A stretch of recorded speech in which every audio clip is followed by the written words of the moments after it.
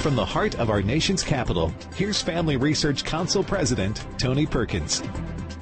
Well, hello everyone, and welcome to Washington Watch. We're broadcasting live from Cornerstone Chapel in Leesburg, Virginia, which is the site of the Pray Vote Stand Summit that is underway. And you can join us if you're in the area, but not to worry. If you're not, you can join us virtually online for an interactive experience. Go to prayvotestand.org. It's been a powerful, impactful day, but there is more to come. This evening, beginning at 7 p.m., Senator Josh Hawley, former Secretary of State Mike Pompeo, Al Robertson, host of Unashamed, Os Guinness best-selling author, Pastor Jack Hibbs, senior pastor, Calvary Chapel, Chino Hills in California, and Bishop Vincent Matthews, missions president for the Church of God in Christ. And that's just tonight. We've got a full day again tomorrow. So check it out at prayvotestand.org. But first, coming up on this edition of Washington Watch, Republicans and Democrats in the Senate have reached a deal on the debt ceiling, albeit temporary. For 2.5 months, the Democratic leaders did nothing and then complained that they were actually short on time. The majority didn't have a plan to prevent default, so we stepped forward. That was Republican leader Mitch McConnell earlier today. No one appeared more relieved than Democratic Senator and leader Chuck Schumer. We have reached agreement to extend the debt ceiling through early December, and it's our hope that we can get this done as soon as today. As I mentioned, this is a temporary solution, and it will be back in December. We'll get the latest from Missouri Senator Roy Blunt, a member of the Senate Republican leadership team, in just a moment. While the focus in Washington has been on funding the government, there is a lot more going on Capitol Hill.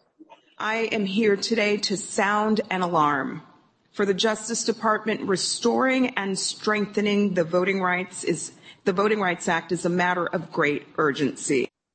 That was Deputy Attorney General Kristen Clarke testifying yesterday before the Senate Judiciary Committee on the John R. Lewis Voting Rights Advancement Act. What would this bill do, and why is it a threat to our election system? Ken Blackwell, former Secretary of State for Ohio and Senior Fellow for Human Rights and Constitutional Governance here at the Family Research Council, joins me. Also, President Biden just wrapped up a speech within the last hour in Chicago, trying to shore up his tanking polling numbers as he tried to defend his vaccine mandate. And we know there is no other way to beat the pandemic than to get the vast majority of Americans vaccinated. It's as simple as that. It's not quite that simple. We're going to talk about it. And angst has continued to build after Attorney General Merrick Garland facilitated the claim by the National Association of School Boards that parents who show up at school board meetings are the equivalent of domestic terrorists. Powerful discussions today over that issue here at the summit. Several panels on education, and it continues on Washington Watch a little later. Keisha King, co-chair of the Northeast Florida Moms for Freedom. Jonathan Copel, former Louisiana public school teacher who challenged his school board for their liberal gender indoctrination, and FRC's Meg Kilgannon, Senior Fellow for Education Study, all join me here at the Cornerstone Chapel Cafe, site of the Pray Vote Stand Summit. And finally, and there's still more, Al Robertson from Duck Dynasty and now host of Unashamed joins us as well with a preview of his message for tonight. Again, check it out at the website, prayvotestand.org. And again, we welcome all of our viewers on NRB TV. If you want to watch us, you can watch us on DirecTV channel 378. Okay, as I mentioned, a short-term debt ceiling deal was reached earlier today with just 11 days left before the government was expected to default. But according to the latest reports, GOP leaders are struggling to convince 10 Republicans to vote to advance the short-term increase of the debt ceiling. With me now to talk about how the day has been unfolding and where things stand is Senator Roy Blunt of Missouri. He is the chairman of the Senate Republican Policy Committee, ranking member of the Senate Rules Committee, and a member of the Appropriations Committee. Senator, welcome back to the program. Hey, Tony, great to be with you.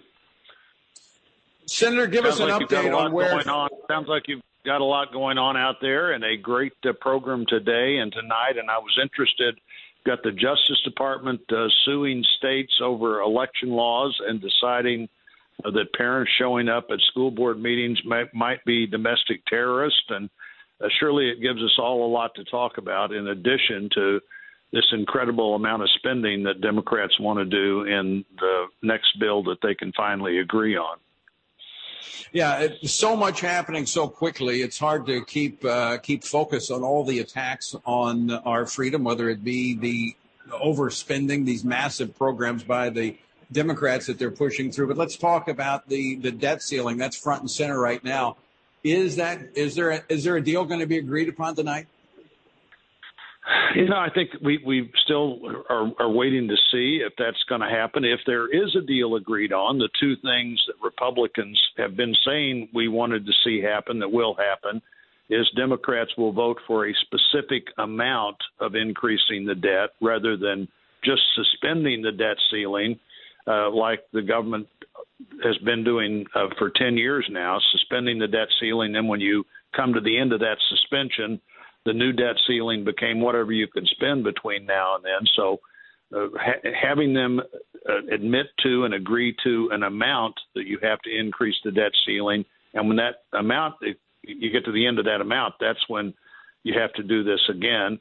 And the other thing is that the actual debt ceiling vote itself would be all the Democrats versus all the Republicans. The question is it to get Republicans to allow that vote to occur. And frankly, that's in the backdrop of a lot of concern that this could be the moment when Democrats use the debt ceiling and the full faith and credit of the government as the reason to change the Senate rules. And if that happens, all kinds of bad things will happen in a very short time, from admitting D.C. and maybe Puerto Rico as states to changing election laws to packing the Supreme Court. And so there's a lot at stake, and sometimes in this job you wind up casting a vote that's not the perfect vote to try to prevent a worse thing from happening. And if the leader's right, and if this is the moment when the filibuster rule is at risk, there's a lot to lose if we lose the nature of the Senate and lose the ability to stop those things from happening that so far we've been able to stop this year. Yeah, a lot of people compare this. It's not checkers, it's chess. You have to think down the road what other actions might be taken. But I want to go back to your point about the Democrats having to set a specific number to the debt ceiling raise. And the reason they don't want to do that is they don't want to own that dollar amount because they know politically that's toxic to go back and say, well, we raised the debt ceiling to, I don't know what, $30 trillion, $35 trillion. They don't want to own that when they go back to the American people. Well, I think that's right. And once you admit to an amount, if we think it will last 1 month or 2 months, everybody can multiply, and suddenly you've got them on record saying, if we don't do even anything new, we're going to have this kind of debt increase over the next 2 years, 5 years, or 6 months. But if we then do this new package of all kinds of entitlements, as well as government deciding that anybody can go to community college for free. I had a college president, university president in my office today. I said, if you really want to make higher education expensive, make it free. Once you tell people on campuses and off campuses that the government's going to pay the bill, I guarantee you that bill is going to go up faster than it would have gone up otherwise. Let me ask you, maybe you can't say this, but being in the leadership meetings, I've watched this unfold, and I see what the Republican leader is doing, as you talked about. There's several factors to look at. But in many ways, he pulled the Democrats fat out of the fire on this because they were the ones that could have done this 2 months ago, and they didn't do it. And as soon as he issued a offer to them to allow this temporary debt ceiling raise to go through with a dollar amount, they're now saying, well, he caved, he blinked, he gave in, we won. Well, we'll see. I was comfortable with where we were before, but the leader had conversations with Senator Sinema and Senator Manchin and others that led him to believe that this was a moment of real jeopardy. And the big thing that Democrats are hopefully setting the new standard on is having to admit to a number. And again, in every debt ceiling increase until President Obama was president, until 2011, it was always you increase the debt ceiling to a number, and when you got to that number, then you had to do it again. But after 2011, you suspended the debt ceiling to a date, and when you got to that date, however much debt you'd been able to pile up was the debt ceiling at that moment. And we need to break that pattern if we can. And if this starts breaking that pattern, it's a good thing. But certainly, I don't want to be part of raising the debt ceiling. I particularly don't want to be part of adding new programs that will add to the debt beyond whatever decisions were made last year in COVID with President Trump, or other decisions that clearly added to debt. But the debt ceiling should be about the future. President Biden said the other day the debt ceiling's about the past, it's not about the future. I've been here a while, and every time we've had a debt ceiling debate, it's always been about the future.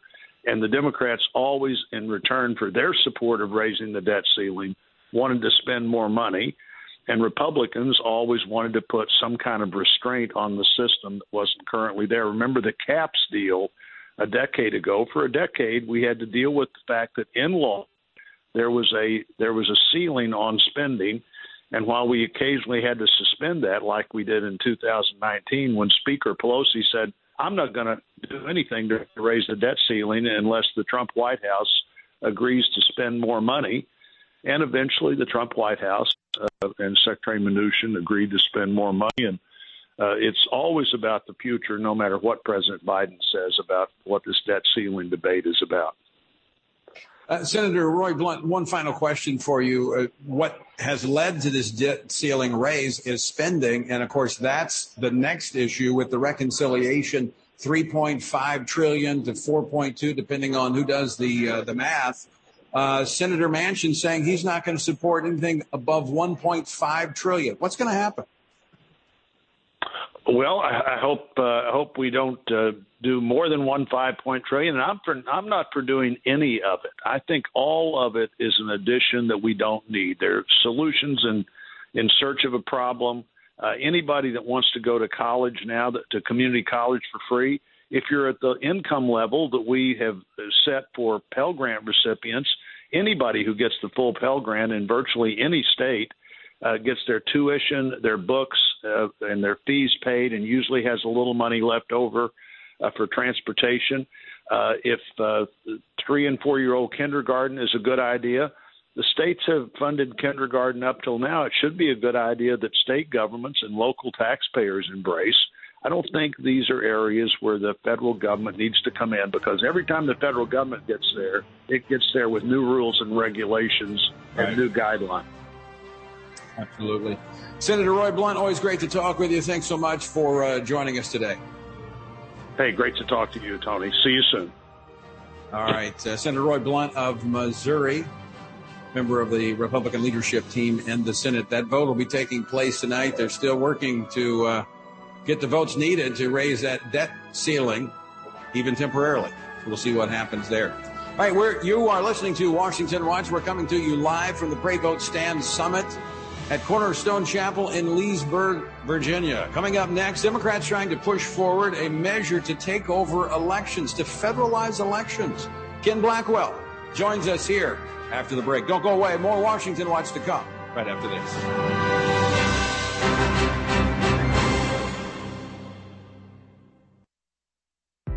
With text censorship on the rise, we've increasingly seen the cancellation of conservatives and Christians.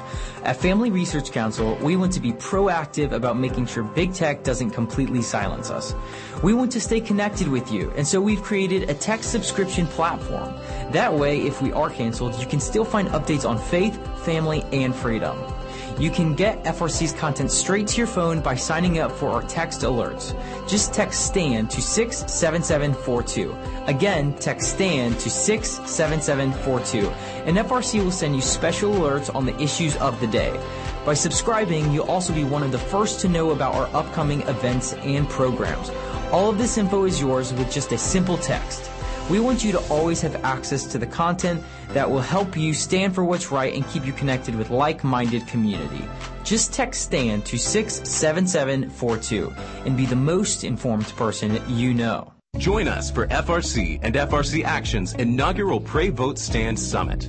In light of the growing opposition our culture has expressed against biblical principles and the truth of God's Word, we've launched Pray Vote Stand Summit to equip and encourage Christians to respond to this opposition from a biblical worldview. We will address issues such as protecting the unborn, the importance of the nuclear family, domestic and international religious liberty, developments in our nation's education system, and more.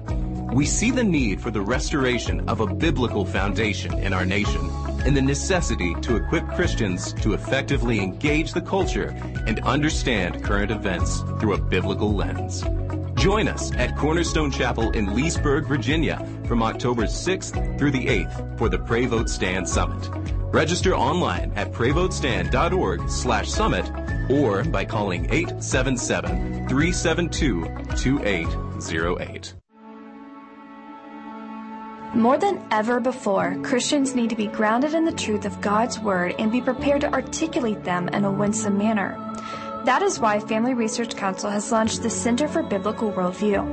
By applying the Bible and the historical teachings of the Church to a wide range of relevant issues, including voting, religious liberty, abortion, marriage, and sexuality, the experts at the Center have provided resources to help Christians live by a biblical worldview. To understand why Scripture must be authoritative and to equip believers to advance and defend the faith in the workplace, in schools, in their communities, and in the public square. Access free resources like the Biblical Worldview series at frc.org/worldview. To get highlights of the latest work of the Worldview Fellows, including their latest blogs, op-eds, interviews, and publications, sign up at frc.org/subscriptions.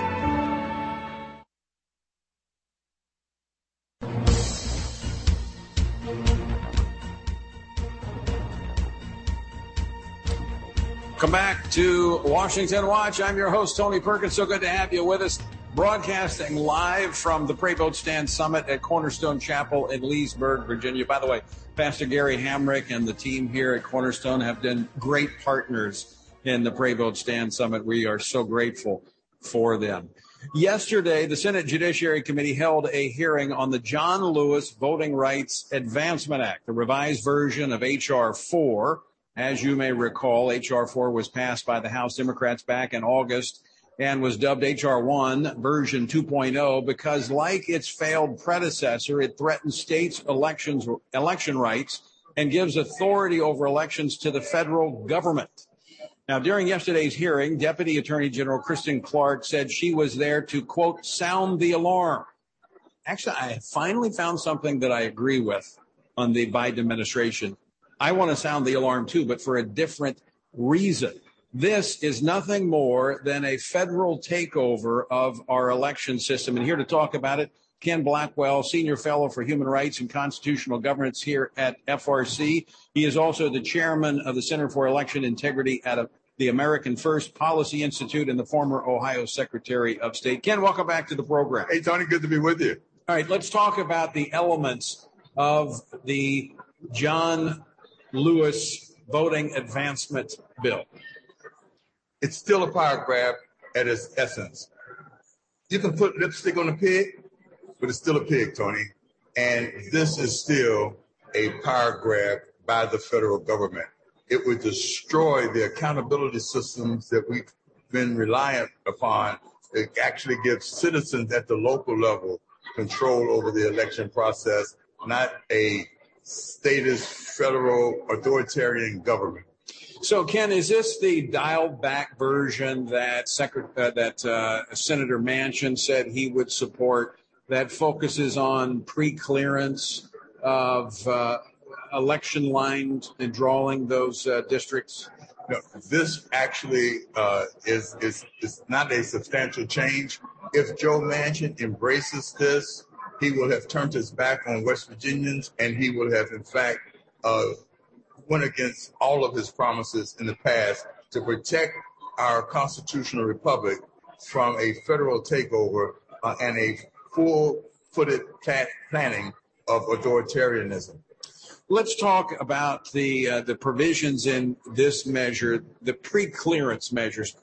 Explain that to our listeners, what that means. back in the mid-'60s, there were states and voting jurisdictions that were under a pre-clearance mandate, which meant that there had been past practices of discrimination, and they couldn't make any changes in their election laws without pre-clearance by the Justice Department. What this would do in a roundabout way is make all states subject to pre-clearance. See, Louisiana, that would give the control to when I was government. in the legislature, Louisiana had to do that, and that every 10 years when a census is conducted, we just went through that, and state legislatures then redraw the lines for Congress, they redraw the lines for the state legislature. We had to go to Washington to get them to approve our lines, all of our districts. Yeah. And so what this would do is require every state to do that. I mean, the impact of that is quite significant when you think of what happened 10 years ago when Republicans gained control of the majority of state legislatures. They were able to draw lines that reflected the state. And the concern the Democrats have, if I'm not mistaken, Ken, is that they want to be able to determine who gets elected. And they do that by drawing the lines. Absolutely. Again, underscore it is a federal takeover of the process. And if you look at the playbook of the Democrats, Pelosi and Schumer, they want to make it a one-party controlled federal government, which means that they want to guarantee liberal Democratic control forever. And that's why we must push back. Well, in another portion of this bill is that in this last year, we've seen states respond to what happened last November, and we've had 19 states have adopted 33 different laws that have reformed the election system. This would nullify all of that. All of that would be knocked out by this bill. Absolutely. Look, there are two tracks that we are always concerned about. One is the chain of custody of ballots, and the reforms that we've seen put in place tighten the chain of custody. And that would, in fact, give us a better confidence in the count. And then thirdly, verification. And that's why many states are moving towards photo identification for voters. Pretty common sense step. And it's being resisted. This would do away. So let me ask you a question. You know, they complain about this as actually saying that this stifles voting. This takes away fundamental rights. Well, look, when you, and I know these illustrations are used, but it's important to draw the comparison. You cannot get on into an airport to get on an airplane without a photo ID. You can't. In fact, today you can't even buy Sudafed without a photo ID to prove that you're not, going to use it for something else. I mean, they take your driver's license. So, I mean, isn't a vote in terms of electing our leaders, isn't that something that's extremely important to the future of our country? Absolutely. And Ken Gukowski and I wrote in 2009 about the balance between voting rights and the duties of citizenship. It is not an overbearing duty for us to take the steps to make sure that votes are not negated by illegal ballots. And photo ID will help us make sure that voters are who they claim to be and they are legal voters and their votes won't negate a legal ballot cast by another citizen. But these folks, not only do they want open borders, they want voters without borders. Yeah. So they can get the numbers that they want to maintain a majority across time. Okay, Ken Blackwell, final question for you. We're almost out of time. What do our listeners need to do? We need to engage. God has invested human agency in each and every one of us.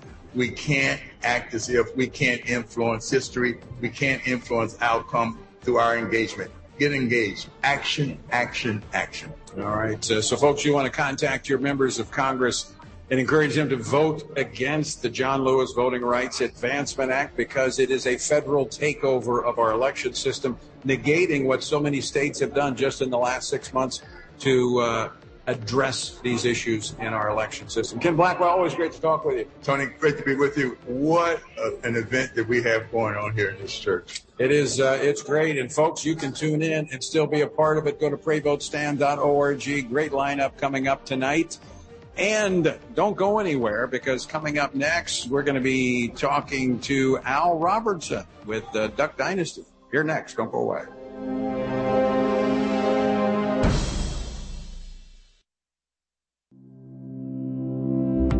Do you want to be able to stay up to date on conservative news? Are you looking for Christian resources to help you stay politically engaged?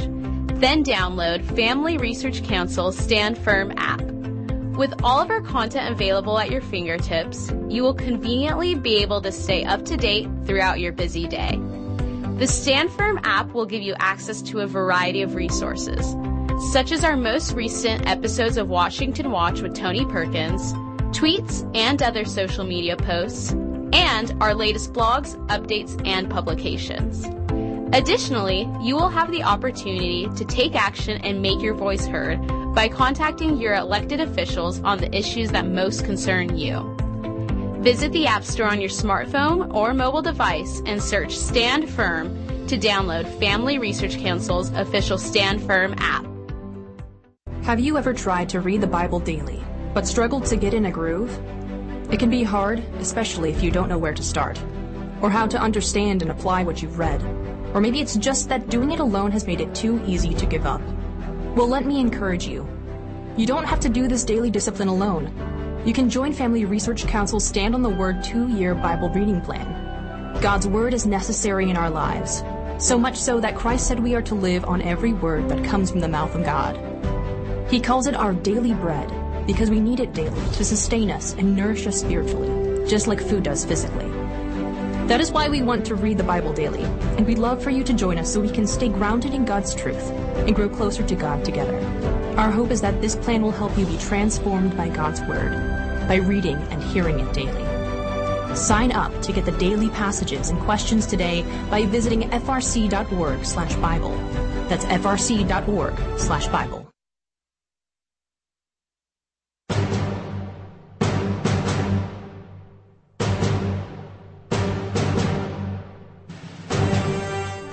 It is Washington Watch. I'm Tony Perkins, your host. The website, TonyPerkins.com. We are broadcasting live from the Pray Vote Stand Summit at Cornerstone Chapel in Leesburg, Virginia. And you can join us. Go to PrayVoteStand.org. It's been about 2.5 years since the Robertson clan behind the hit show Duck Dynasty launched Unashamed, a video podcast to bring faith, family, and freedom and a little fun to their audience. Well, the podcast has seen some explosive growth, and the people across the nation are responding. With me now to talk about what he has been hearing from his audience and the issues that they're most fired up about is Al, I was going to say beardless one, but you got a beard on this time. I'm the least bearded brother. Least bearded brother. All right. And I was expecting you to have a beard. I saw you doing an interview. You were rocking the beard. I think it took you to another level. You should have kept that on. South Louisiana in the summertime is not a place for a beard. I realize that. You know, I was telling, we had Ted Cruz on our podcast, and I said, Senator Cruz, since you've grown the beard, you went from Ted Cruz to a cruise missile. I mean, this guy, he was amazing, right? I mean, so I think you should grow it back in the winter. Yeah, in the winter. It works in the wintertime. Well, how's your dad doing? He's doing fantastic. Nothing has slowed him down. He's still, just as sharp as ever. He does a show called In the Woods as well as Unashamed, so he stays busy. Well, let's talk about Unashamed because it's really taken off. It has. A lot of people, a lot of life change. They approached us and they said, look, we want to do a podcast, and we're kind of covered on political, conservative political stuff. Would you guys be open to doing a biblical, scriptural podcast? You think you could do that? And I said, we were born to do this. Yeah. So we just done a big old Bible study. That's what we did. It's a Robertson style Bible study. And it's impacted a lot of people. The emails I get from all across America, you changed my husband's life. My husband is finally, the father he's always wanted to be. He's the husband. So we're not like we're just preaching. We're just sharing the scripture, and its impact. And that really ties into, and thanks for being here for Pray Vote Stand. Oh, I'm excited. And being a part of this. I mean, we're leaning into our strength, which is the Word of God, the truth of God's Word. And, I love the title Unashamed because too many Christians have been hiding their faith historically. And, of course, that's what the culture wants us to do. Right. And we've got to live unashamed of the truth that is within us. I think a lot of Christians, and I know a lot of pastors, bought the lie that you can't talk about cultural things in culture. Right. You know, you keep it contained and go to your Bible class and go to your small groups, but don't dare live unashamed. And so I think that's the way we impact and change culture. And you and I have spent a lot of time talking about that the Word of God is built to, it's written to change. And so if you just share that, it'll take care of itself. Yeah, they say in polite company, you're not supposed to talk about politics or religion. What is there to talk about? That's what everybody's talking about. Yeah, and I think that's what Unashamed has done. We're able to, and we don't shy away from any topic. I love looking at current events. Obviously, during the campaigns and the elections, we're talking about that as much as anybody else, but always through a spiritual prism, always through a biblical lens. And that's the way we need to operate. We need to look at the events that are unfolding around us through the lenses of Scripture. It's what, number one, it helps us understand it. But number two, it allows us to keep hope and not become discouraged and depressed. Be anxious for nothing, but by prayer and supplication with thanksgiving, let your requests be made known to God. You and I both know, Tony, the biggest problem in America now is this shifting idea of truth. There is no truth. Everything is what you think in the moment, what happened a decade ago, and all of a sudden this is what we're following.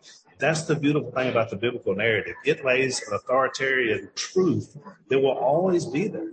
It's never going to shift. It's never going to change. That's right. And we adhere to it, which is powerful. Yeah, that's so important because we're standing on a never shifting foundation. So Al Robertson, you're going to be here with us tonight speaking at the Pray Vote Stand Summit. Preview of what you're going to talk about? You know, what struck me is like anything else, when you guys had sort of renamed everything Pray Vote Stand, which I totally love, I sort of reflected on that in my own life and thought, you know, those simple truths are something that we can do to really make a difference in our culture. So I just did a little deep dive into my own heart, and that's what I'm going to share tonight on what Pray, Vote, Stand means to me and what it's meant to our family. Well, those are action verbs. I mean, we need to pray. And, of course, and they're in the proper order.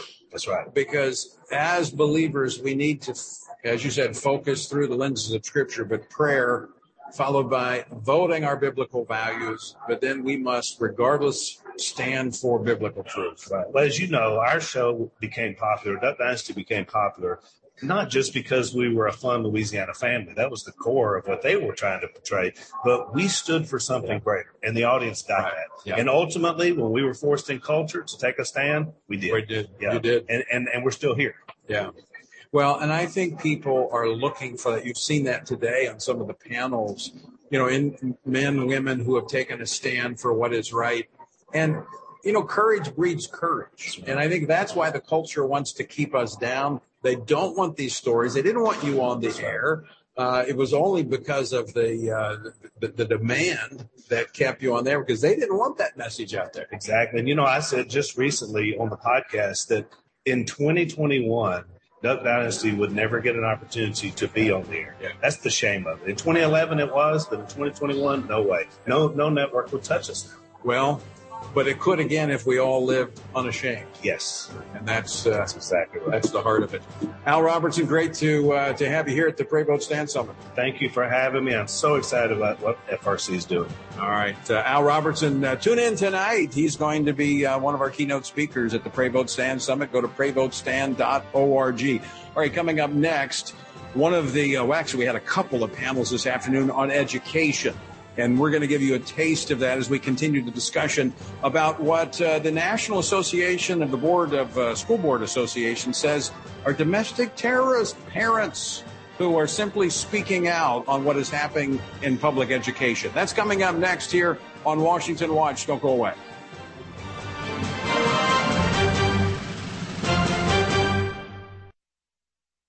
Are you a university student? Do you know a university student? Specifically, one who wants to grow as a Christian leader to influence public policy and culture? Look no further. Family Research Council has a life-changing 12 to 15-week internship program that prepares and equips students to take the next step in their professional journey. With a speaker series focusing on careers and callings, lectures from prominent conservative leaders, and weekly biblical worldview trainings, students will grow in personal and professional development. Interns will have the opportunity to work in policy, communications, event planning, and more. They will gain real-world experience working directly with our experts who will guide them in pursuing careers of influence so that they can make a difference wherever God calls them. This paid internship offers fully funded housing in the heart of downtown D.C., giving interns the chance to experience our nation's capital. Visit frc.org/internships to apply. Is real biblical masculinity lost forever? In this culture of gender confusion, there are too few examples of godly manhood. So where can men, husbands, and fathers find a model of godly manhood, leadership, and strength in this culture? Try our Stand Courageous Men's Ministry. We seek to help men develop a strong biblical character, cultivate positive habits, build and rebuild relationships, and make commitments that will move men closer to God's good purpose and design. Men who will stand courageous. We invite you to join us at a Stand Courageous Men's Conference to discuss critical aspects of masculinity. These conferences are led by men who struggle with the same issues you do and will invest in unpacking our role as a defender, provider, instructor, and battle buddy so that we can have a generational influence as a chaplain inside and outside the home. Learn more and find a Stand Courageous event near you at standcourageous.com. With tech censorship on the rise, we've increasingly seen the cancellation of conservatives and Christians. At Family Research Council, we want to be proactive about making sure big tech doesn't completely silence us. We want to stay connected with you, and so we've created a tech subscription platform. That way, if we are canceled, you can still find updates on faith, family, and freedom. You can get FRC's content straight to your phone by signing up for our text alerts. Just text STAND to 67742. Again, text STAND to 67742, and FRC will send you special alerts on the issues of the day. By subscribing, you'll also be one of the first to know about our upcoming events and programs. All of this info is yours with just a simple text. We want you to always have access to the content that will help you stand for what's right and keep you connected with like-minded community. Just text STAND to 67742 and be the most informed person you know.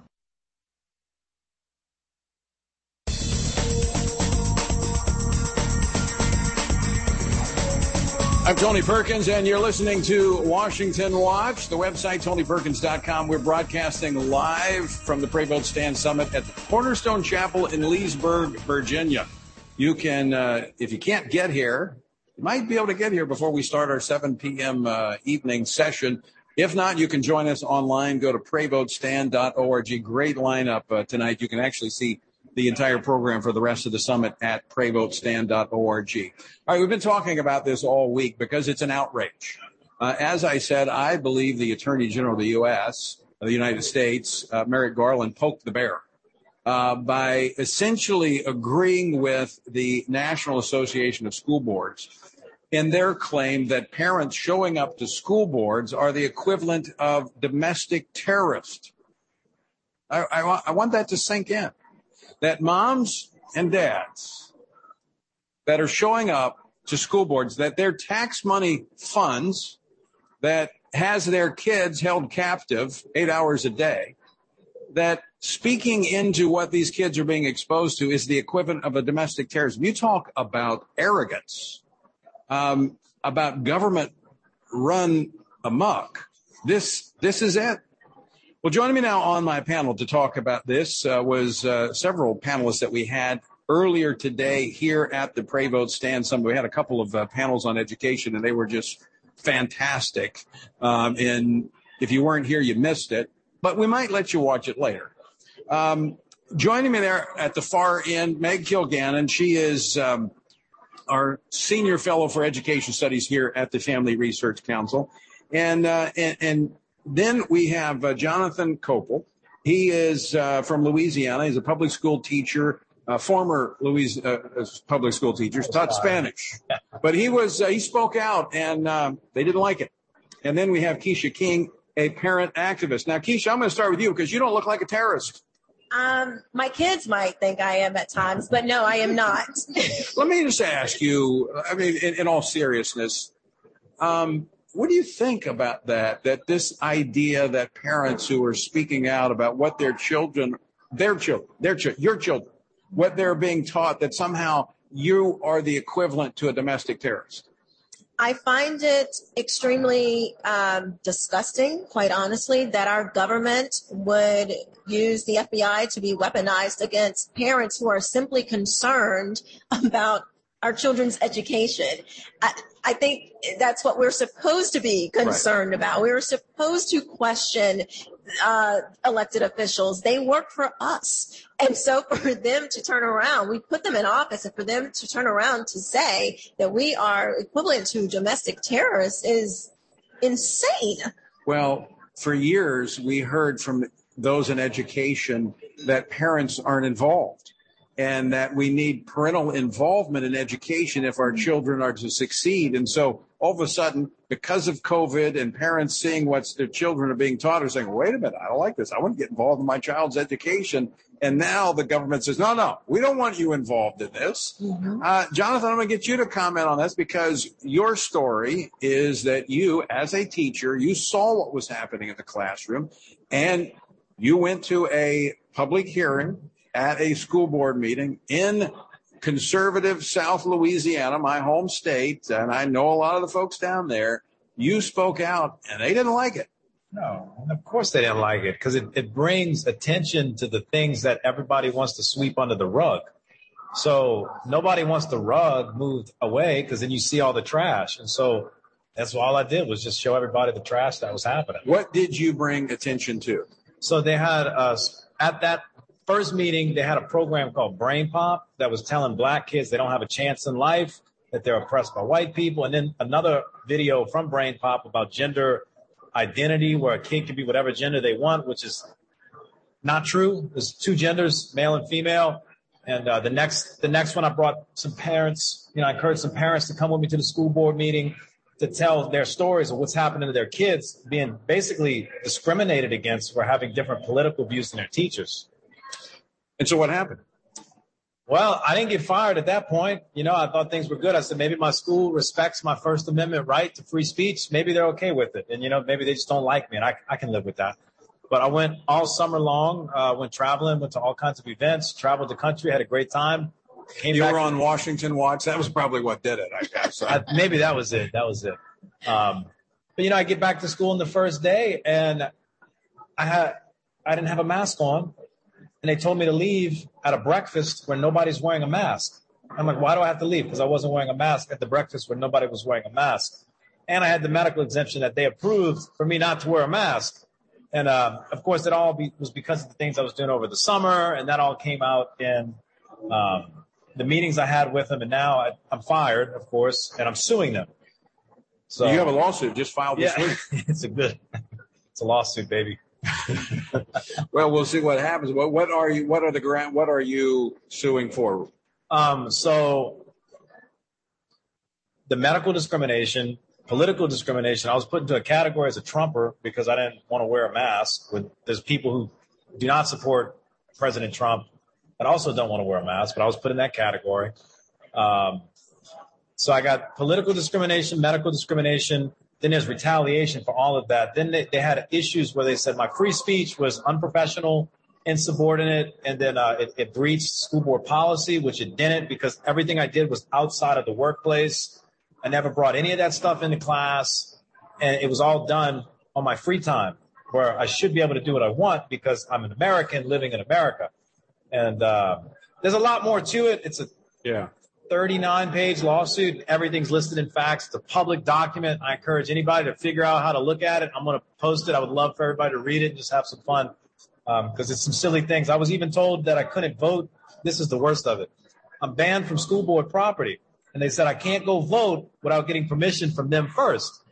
And you can't tell somebody they can't vote in America. So there's so many things in this lawsuit. It's really big. That's voter suppression. Oh, absolutely. It's racist. It's absolutely racist. Meg, let's go to you. What's happening in public education? Is this something that's been going on and the curtain has now been pulled back? It's someplace that we got very slowly and then all of a sudden, right? It has absolutely been happening for a while. And like you were saying, in South Louisiana, the conservative area where Jonathan is teaching, that school board is a little pond of blue in a sea of red. education, the educational industrial complex is really dominated by one kind of thinking, progressive thinking. Just like Silicon Valley is controlled by progressive thinking, so is education controlled by progressive thinking. So we really need to speak into that system. What we are seeing in terms of the reaction, you have the Attorney General of the United States. I mean, this is unprecedented. They are creating a task force to actually look into how they can prosecute when it's not even their territory. So, I mean, this is really a reach. It's an overreach.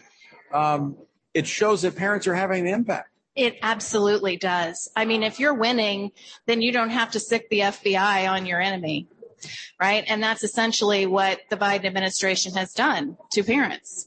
And so obviously the truth we are speaking at those school board meetings is resonating in the community, and they realize that they have to answer our requests, but they don't want to. So they seek to delegitimize our voices, right, and to demean and belittle us. And intimidate. Keisha, I'm going to ask you this question. I think I know the answer. Are you intimidated by this? I am not. I think their worst mistake was making this type of statement or memo or whatever it was, because I think that's going to mobilize and organize even more mama bears to stand up for our kids. And I find it very funny that these school board members and teachers and all these people that are against us, that they are supposed to be teaching, but they can't even determine that there are two sexes, two genders. I mean, they don't even know basic biology. So. Or they won't admit it.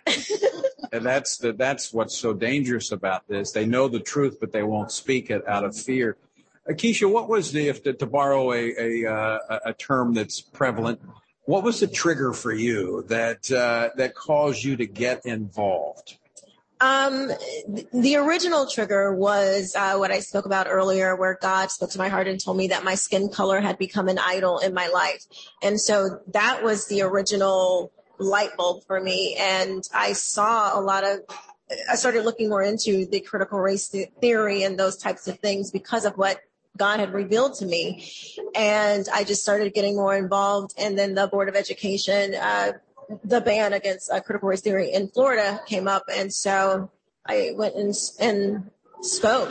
And that was... and by the way, that video went viral. It did. Yes, it did. I mean, and it was... If anything, if we're going to fight for anything, our faith and our children certainly are what I believe we will all, are willing to put our lives on the line for. And we can't stand by while this next generation just goes astray. I certainly won't, and I know many of us won't. Well, I know in 2010 we had the Tea Party movement, which really had an impact on American politics, elections. I'm hoping that we'll have a mama bear movement that will fundamentally change America. Because, as you said, there's nothing more precious, nothing more important to us than our children. And, I still believe the vast majority of people care about their children. I don't buy into the government's line that they have to take care of our children. I think moms and dads want to take care of their children. Jonathan, let me ask you this question. Now that you've been, kind of traveling the country, you've had a little bit of a platform as you've spoken out. What are you hearing from other teachers? So it's mixed, right? You got a lot of teachers that say, think like me or think like us, or who believe in free speech. They would love to speak out, but they're concerned about getting fired. So they see people like me. They see that, this guy got fired. So if I do anything, I'm going to get fired. I don't want to lose my retirement, my health care. But they got this whole list of things they don't want to lose. And because people are just irresponsible with money, they got debts. They got things to where if they do lose their job, they're in a very bad situation. So I get that from people. And they tell me, I can't do what you did because if I do, I lose everything. And to me, I'm just like, well, you could be silent or you could speak up. You need to choose one because being silent is not helping anybody. But there's a lot of silent patriot teachers, as I guess that's what we call them, silent patriots or closet conservatives that are out there. They're scared. They're scared, and they need to see more people being brave, being courageous. That's what they need to see, but they're scared.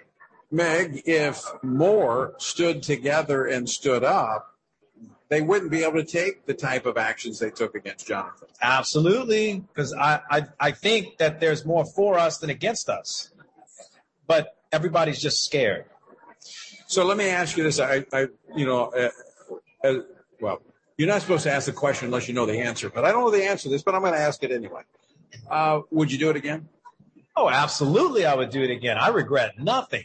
At first it was just like this kind of weird thing, but now I feel so purposeful. I feel like I did the right thing. I feel peace. I wake up, I'm happy. Everything that I do, it just has life and it brings me joy. And so looking back, it was a good, I lost my job, whatever. I'm a young man. I'll be okay. God gave me a good brain and some good hands. And you taught Spanish. And I speak another language, so I could be okay here or in Mexico. Well, you wouldn't have much traffic going that way. No. The traffic is heavy coming. Yeah, it'd be smooth sailing. Yeah. So, Meg, what needs to happen? I mean, is this a moment? That we need to seize? This is absolutely a wonderful opportunity for everyone to demonstrate their lack of domestic terrorist inclinations by taking as many friends as you can to the next school board meeting you have the opportunity to go to. And you don't have to become a speaker there. Your presence in that room and your attention to the conversations that they're having will change the room. It will change the conversation. And I would add this. I think we should, at a minimum, write to our school board members and ask them to denounce the National Association of School Board, the association that said parents showing up are the equivalent to terrorists. We need to get our school boards on the record that they support parents showing up. Maybe all school boards should support a Parents' Bill of Rights. Yeah. For parents and honor parents as the primary educators of their children, which we are. That's right. That's a great segue as we wrap up the program is that, I've said this many times before. God has given parents the authority and the responsibility to educate their children. You can delegate the authority, but not the responsibility. Parents, you will be held accountable by God to what your children are taught. And, I've just seen it so many times as whatever we sow into our child's life or don't sow, eventually there's going to be a harvest. And it's so much better if we invest in our children and sow the truth of God into them at a young age so that they will walk with him all the days of their lives. And as a parent, it's a much better place to be. Meg, Keisha, Jonathan, thanks so much for joining us. Thanks for being here at the Pray Vote Stand Summit. Thank you so much. All right. And folks, thank you for joining us as well. Again, tune in tonight, PrayVoteStand.org. Great lineup of speakers, and we will continue again tomorrow as well. Again, you can find all that out at PrayVoteStand.org. Thanks so much for being with us. Until next time, I leave you once again with the encouraging words of the Apostle Paul found in Ephesians 6, where he says, when you've done everything you can do, when you've prayed, when you've prepared, and when you have taken your stand, by all means, keep standing.